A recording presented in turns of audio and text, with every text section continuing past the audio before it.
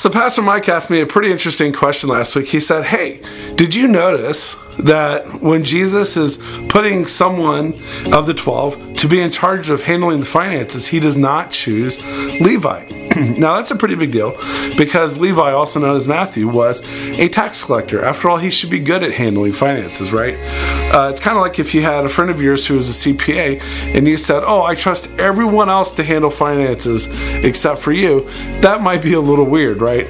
Well, so here's the answer after I looked around and some commentaries and such. I think I've formulated somewhat of an answer. So here we go. Drum roll. Drum roll. Hey, drummer, hey, can you give me a drum roll? Oh, you already left the stage? Okay, that's fine. I guess I'll have to do it myself. All right, drum roll. Woo! Okay, the answer is the Bible doesn't say it, and really a lot of commentators don't know either. So I actually have no answer, but I can say a couple things about tax collectors that are important and might give reason why. So first of all, tax collectors were horrible people. I mean, they absolutely were. They were thieves. So for example, they would knock on your door and they'd say, hey, you owe 50. No, actually, you know what? You owe 70. Then they would pocket 20, give 50 to Rome. Did Rome care? No, all Rome cared was about getting theirs, getting their 50. They didn't care how much you collected. And by the way, could you argue with the tax collector? No, because they had the entire authority of the Roman army under their belt. So, number one, that they were thieves. Number two, and this is more important, they were traitors. What I mean by that is, imagine Rome the Roman Empire traveling from Rome across the Mediterranean Sea, and they capture Jerusalem, and they do what they normally do. So they burn down houses, they kill people. And so after you just witnessed your house getting burnt down and your family getting killed, they say, hey, who wants to work for us? And you got to imagine, most people are just appalled, thinking, I would never work for the enemy. And then a few hands come up. It's always that guy. That guy gets a quick buck to become a tax collector and actually work for the Roman Empire, the enemy. Now they're working for them rather than against them. And so they were horrible people because they were thieves, but also because they were traitors. And they were seen as such. And so that's the deal. I think that it was just bad optics to put a tax collector who's known for being immoral around money, to put him in charge of money. It must have been something around that. Although, this is where it becomes murky, because who he ended up putting in charge was Judas Iscariot. And Judas Iscariot, we all know, well, anyways, he wasn't exactly a stand-up character either. So it is kind of interesting, but we do know that tax collectors were immoral around money, and so I'm sure that that's why Jesus did it. So not really an answer, but there you go, a little bit about tax collectors, and that's enough tonight for our Historical Minute.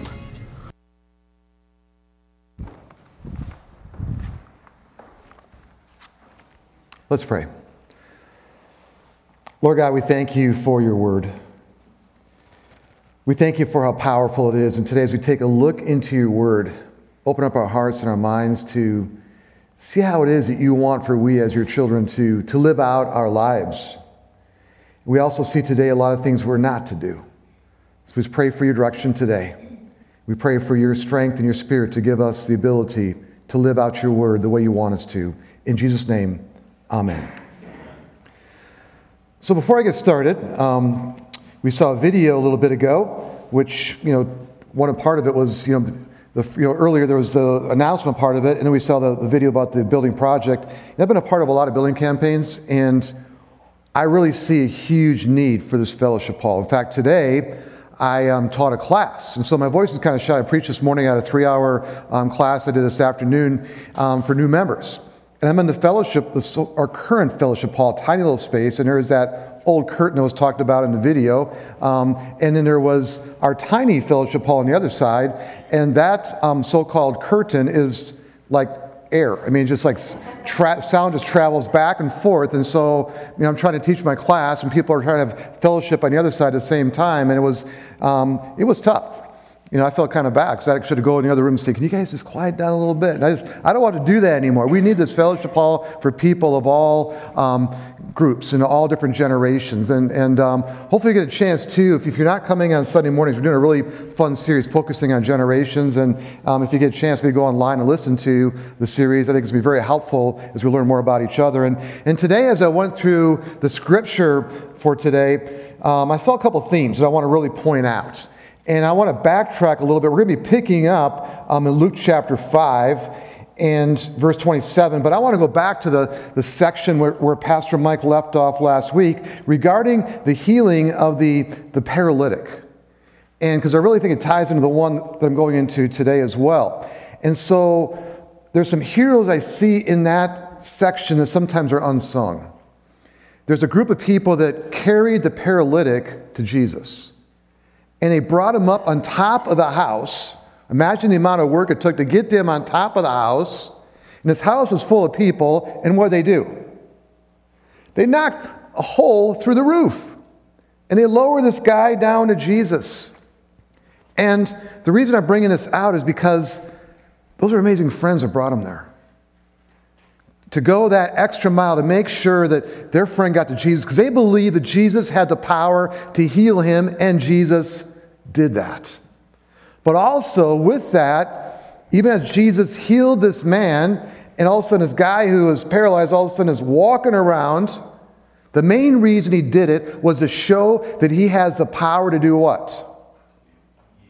Heal, but also take away our sin.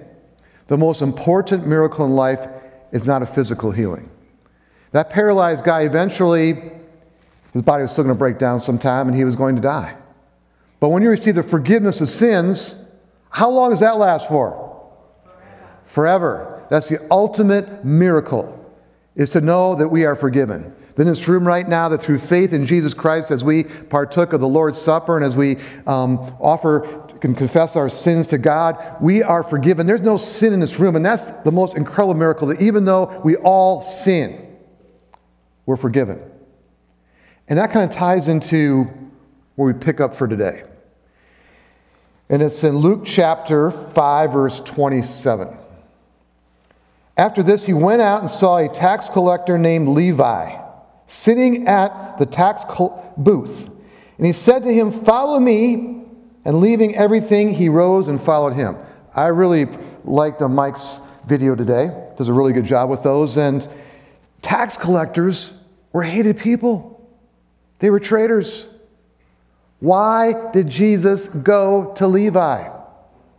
Why did he go to this guy? He picked some fishermen, in fact, a number of fishermen. But for some reason, he picks out this tax collector. And the thing is, it says Levi, he leaves this very good, high-paying job. He probably was a pretty wealthy guy, and now he's going off into uncertainty. Basically working for Jesus for free, okay? Just turning his life over to him. Why would someone do that? You see, Jesus does not look at the outside. He looks where? On the inside. And I guarantee you that Levi felt empty on the inside. He was tired of living the way he was living, and Jesus could see that. And the very fact he left this lucrative career to follow Jesus says a lot. And something really interesting follows. And Levi, also named Matthew, made him a great feast in his house. Made who a great feast? Jesus. Okay? But now notice who's going to invite. And there was a large company of tax collectors and others reclining at the table with them. Now, who do tax collectors hang out with? Other tax collectors. What kind of people are they? Pretty corrupt. So who are these others? I'm guessing a pretty shady group of people. And they're all invited to the party along with who? Jesus. And so Jesus is there. You think Jesus knew who was going to be there? You better believe he knows everything. He's hanging out with some of the seediest people in that area. The outcasts, hated by the Jewish people around them. but he's there with them. And we read on. And the Pharisees and their scribes grumbled at his disciples. They're not talking to him, they're talking to who? The disciples. They're trying to get these disciples to defect, saying, "Why do you eat and drink with tax collectors and sinners? Why are you hanging out with this terrible group of people?" Just by saying that, they're saying, what about themselves? We're better than them. We are better than them. They're scum. Why are you hanging out with them? We're the cool ones. And Jesus answered them. Sometimes Jesus lets these guys have it, and sometimes he's pretty gentle. But he says some words here that really, I think a lot of it flies over their head. Those who are well have no need of a physician, but those who are sick. I have not come to call the righteous, but sinners to repentance. He came for who? For sinners. And what's interesting here, if you think about what he says, I've not come to call the righteous. Were those Pharisees and scribes righteous? No, not at all. But they thought they were. They thought they were cool. They thought they were better than everybody else. You see, they were completely unaware of their true condition. But Matthew has come aware of his situation. He realizes his sin. He's found salvation. And not only has he found salvation for himself, but he wants his friends, the seedy group of people, to know the same Jesus he has come to know. And so they realized their sin, but the Pharisees did not realize their sin. A couple things here. It's so important for us to be honest with ourselves, to be fully honest with ourselves. I think we live in a world today very similar to this time when Jesus walked on the planet. We're living in this post-Christian era, and in a lot of ways similar to that very first century. And the Pharisees and scribes, they weren't looking at themselves. They were looking at everybody else. And how often do we see this in life today? People that never take a look into their own hearts, but people who look at everybody else. And I think society tries to get us to walk down that path. I mean, you check out at the grocery store and you see these magazines on the racks all around you, and it says, third so-and-so was abducted by an alien, so-and-so has a third eye. You've got all these crazy stories about other people. Why? So you focus on other people, not yourself. There's only one life we can live. Whose life is it? Our own. And sometimes it's tough. It's easier to look at everybody else's faults than our own. But I notice right now, every one of us is messed up. Every one of us has made big mistakes. If I came down right now, let's go down the row here, and every one of you start laying out your dirty laundry. We're going to be here for weeks, folks. We all have made mistakes. But Jesus came for sinners like us. And it's important for us to be honest about it. Because we're only as sick as our secrets. It's so important for us to be able to admit our sin and to see our shortcomings and be aware. Self-awareness is a word I've really thought a lot about in recent years. Awareness of who we are as far as our spiritual walk.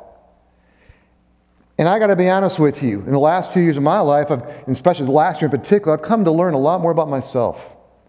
And sometimes it takes some time to get away from your situation. When I walked away from my last calling as a pastor, I left to do different kind of work.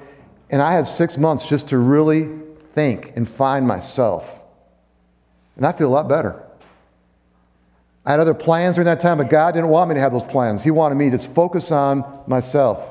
To read the Bible, not for preparing Bible studies and sermons, but to read the Bible exclusively for my own gain, to learn about for me. Every one of us is uniquely different.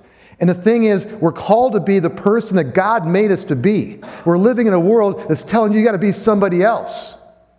Got to be like these people. Got to look like these people. It's baloney. You got to be yourself. The person that God made you to be. The very best person God made you to be. Not somebody else. because God loves you and made you the way you are. These Pharisees are trying to mold people into the image they want by controlling them. That's the church of Jesus' time. The church that was supposed to be representing God was leading people down the wrong path. We read on. And they said to him, the disciples of John fast often and offer prayers. And so the disciples of the Pharisees, but yours, they eat and drink. What a bunch of party poopers. Let's be honest with you. They want to have a religion that's no fun. Jesus is not against fasting, but he's saying when you fast, do what? Don't make it a show. He's not against praying, but he says when you pray, do what? Go off by yourself. Don't make it into a show. But when you live your Christian life, have fun. Okay? Have fun. This is what he goes on to say.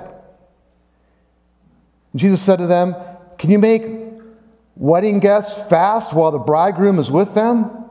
The days will come when the bridegroom is taken away from them, and then they will fast in those days. We'll stop there for a second. You see, back then, weddings were like a big party. It wasn't just a one-night thing. You know, they partied for a week or more. It was a big celebration. He's saying this. We should be joyful. If the world looks at us as his church and we are a bunch of party poopers that are boring and just are outwardly pretend like we're perfect when we're not, that's not the representation. If we're truly living in the joy of Jesus Christ, if we're living in his love and people see that, that's contagious. I was at a church back in Michigan years ago, and I can honestly say it was probably the most fun time of my ministry. Just had a really good time. Just a great, just incredible church as far as just discipleship and excitement and a lot going on. We had a lot of people going to ministry. And I approached some of them and said, so why did you decide to become a pastor? They said, one reason, Pastor John, is because we looked at you and you look like you're having so much fun. We thought this seems like a fun thing to do. But God called them, obviously. But I think if we are having fun in what we're doing as Christians, that's contagious. A lot of people out there, they're struggling. Life is miserable. Life is tough. We have the answers. We have every reason to be living in joy. And Jesus, basically, in nice words, is calling these guys a bunch of party poopers, the church of the time. He says, celebrate. Live in joy. Have fun. He also told them a parable. No one tears a piece from a new garment and puts it on an old garment. If he does, he will tear the new, and the piece from the new will not match the old. And no one puts new wine into old wineskins. If he does, the new wine will burst the skins, and it will be spilled, and the skins will be destroyed. But new wine must be put into fresh wineskins, and no one after drinking old wine desires new, for he says the old is good. We have the Old Testament, we have the New Testament. It all comes together. Jesus is not throwing the Old Testament out here. What he's saying to the Pharisees and the scribes is this. You got it wrong. You took the old way and you built on it the wrong way. You took the laws, you added on more laws, more regulations, more rules, more traditions, and all you're doing is enslaving people. You've taken the old way, you made it no fun. The old way was meant to go in the right new way, and the new way is in the way of love and mercy and caring about people. The 10 Commandments were given to us to show us what love looks like. Not to be downers. We talked about this in the Exodus, series that, you think about those commandments that we should, number one, imagine this. We live in a way that we put God first, that we don't misuse his name, that we honor in what we say and do, that we put the Sabbath day and we make a Sabbath day to worship God and to recalibrate our lives, that we respect and honor our parents and respect authority always, that we respect the lives of all people, that we use sex in the context which God intended it, that we respect the property of others, that we lift people up, don't put people down, speak the truth, and that we are thankful for what God has blessed us with. Is that bad stuff? That's good stuff, folks. It's love. Jesus is saying we're going in the new way here. You're going the wrong direction. Go in the direction of love and mercy and caring for others. Then it goes on here, it's chapter 6. On a Sabbath, while he was going through the grain field, his disciples plucked and ate some heads of grain, rubbing them in their hands. But some of the Pharisees said, "Why are you doing what is not lawful to do on the Sabbath?" And Jesus answered them, "Have you not read what David did when he was hungry, he and those who were with him, how he entered the house of God and took and ate the bread of the presence, which is not lawful for any but priests to eat, and also gave it to those with him? He said to them, 'The Son of Man is Lord of the Sabbath.'" Now, again, who are the whiners here? We got the same group. You see, Jesus is going through these grain fields with his disciples. It's okay to eat on the Sabbath.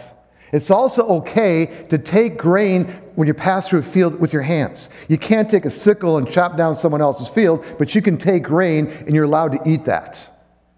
They're being nitpicky. They are so far down the pathway to legalism that every little thing, they're always looking for fault in every single person.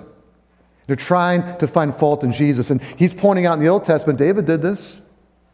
He's the greatest of all the kings. I've got a question here. A couple came up. Whenever a tax collector would take money for themselves, did the taxpayers know that the collectors were stealing from them? If so, why didn't they complain to the Romans? Again, as Mike had mentioned, the Romans backed these tax collectors. They had the freedom to do whatever they wanted. They had to collect a certain amount of tax for the Roman government, but what they charged over that was their own right to choose whatever they wanted, and the Roman soldiers would back them, and sometimes they were so corrupt that they would say, "Okay, we want you to take even more and give some of it back to us." The people were defenseless, basically. It was a very corrupt system that was in place. It says here, some people believe that Christians are boring and party poopers. Was this perception of Christians made by earlier believers? Why does modern day still believe we are party poopers? This is a very good question, and a very honest question. And I'm going to get back to it in a second. I'm just going to read through one more section, and we're going to come back to this topic. Chapter 6, verse 6. On another Sabbath, he entered the synagogue and was teaching. And a man was there whose right hand was withered. And the scribes and the Pharisees watched him to see whether he would heal on the Sabbath, so they might find a reason to accuse him. But he knew their thoughts. And he said to the man with the withered hand, "Come and stand here." And he rose and stood there. And Jesus said to them, "I ask you, is it lawful on the Sabbath to do good or to do harm, to save life or destroy it?" And after looking around at them, all he said to him, "Stretch out your hand." And he did so, and his hand was restored. But they were filled with fury and discussed with one another what they might do to Jesus. And so here's a man with a withered hand on the Sabbath. And what does Jesus do? Heals him. And these Pharisees and scribes, they're ticked off. The guy he was healed. But yet, they're so focused on themselves, they're just angry at Jesus. And Jesus' whole point is this: it's okay to show mercy and love on any day, even the Sabbath day. Now, back to this question here. And I kind of did this, this sequence here kind of in an order. The first part showing that, I want to go back to that for a second, that what can we do to have a Matthew party like Matthew did? To invite people into opportunities where they can experience Jesus. And then when it comes to the Pharisees that were the church at the time, the question I have is this: there's sometimes the Christian church of today is like that. And so I read a book called Unchristian. And the book was written by a Christian. His name is David Kinnanen. And what he did was he polled unbelievers and asked them their perception of the Christian church. And when the results came back, it's pretty alarming. That's why the book's called Unchristian, because we as Christians are being viewed by the unbelieving world as being what? Unchristian. And so there's a yellow sheet in your bulletins. I want you to take that out real quick, and I'm going to kind of wrap up with this. And so what this guy did, he put in these perceptions. This is how the world perceives us. Okay, the old perceptions is how the world perceived us, but what he puts into the book and into these, he puts new perceptions how we should act, what we need to do to change the viewpoint of the world, how we can be Christian, so to speak. And sometimes it's certain people that give us this bad, viewpoint in the unbelieving world out there. Old perception. This is how the unbelieving world views us. Christians say one thing, but live something entirely different. The new perception, according to the book, and I think it makes sense, Christians are transparent about their flaws and act first and talk second. Okay? That's how we're to behave. Old perception. Christians are insincere and concerned only about converting others. New perception. This is how we should be. Christians cultivate relationships and environments where others can be deeply transformed. Doesn't that sound better? Takes the pressure off us. We had the Matthew parties, folks. Okay? Old perception. Christians show contempt for gays and lesbians. That's how the unbelieving world kind of views Christianity. Now, the Word of God is true. Okay? But Jesus said, love who? Everybody. I can't imagine the people who were in that party at Matthew's house. Don't have to agree with them. Okay? We don't have to agree with them. We love the sinner with the freedom to do what? Hate the sin. But we need to present to the world that we love everybody, regardless of who they are. Is that the way Jesus wants it to be? Yeah, to love everybody. That's the perception we should show. We love everybody. Don't agree with everybody, we love everybody. I don't even agree with myself sometimes. Again, it's so important for us to focus more on doing what we need to do to better ourselves and not be looking down our nose at everybody else. Old perception. Christians are boring, unintelligent, old-fashioned, out of touch with reality. New perception. Christians are engaged, informed, and offer sophisticated responses to the issues people face. Okay, we're informed, but we're also informed with the Bible. Okay? And to present in ways that are relevant and make sense. Old perception. Christians are primarily motivated by a political agenda and promote right-wing politics. New perception. Christians are characterized by respecting people, thinking biblically, and finding solutions to complex issues. Last one. Christians are prideful and quick to find faults in others. New perception. Christians show grace by finding the good in others and seeing their potential to be Christ followers. Folks, I don't know about you, but I want this world to go to Jesus. And if it's going to go to Jesus, we need to go where? To them, to the world. They're not going to come here, okay? Most likely. The people that can come here are the ones that are already Christian. But Jesus wants to go out there and to apply these principles and to show the world what love looks like, while we at the same time stand firm on the Word of God. Let's close in prayer. Lord Jesus, we thank you for the example of Matthew. And even as he came to faith, that he desired so much for his friends and some people who are pretty worldly speaking to come to know you. And you were there. Lord Jesus, we look into your word, we see who you hung out with. You loved everyone. You don't love sin, but you love us. You love every person. And Lord, help us to send a perception of the world that we as Christians are people that are full of love and joy. That they look to us and they think, wow, it looks like so much fun. Wow. They seem to really have a life that's incredible. I want that. It's going to open up doors. But Lord, help us not to follow the example of those Pharisees and scribes. Help us not to be a church that's legalistic and condemning and judgmental, but to be people always living in love and showing love in what we say and what we do while we hold firm to the power of your word. We pray this in Jesus' name. Amen.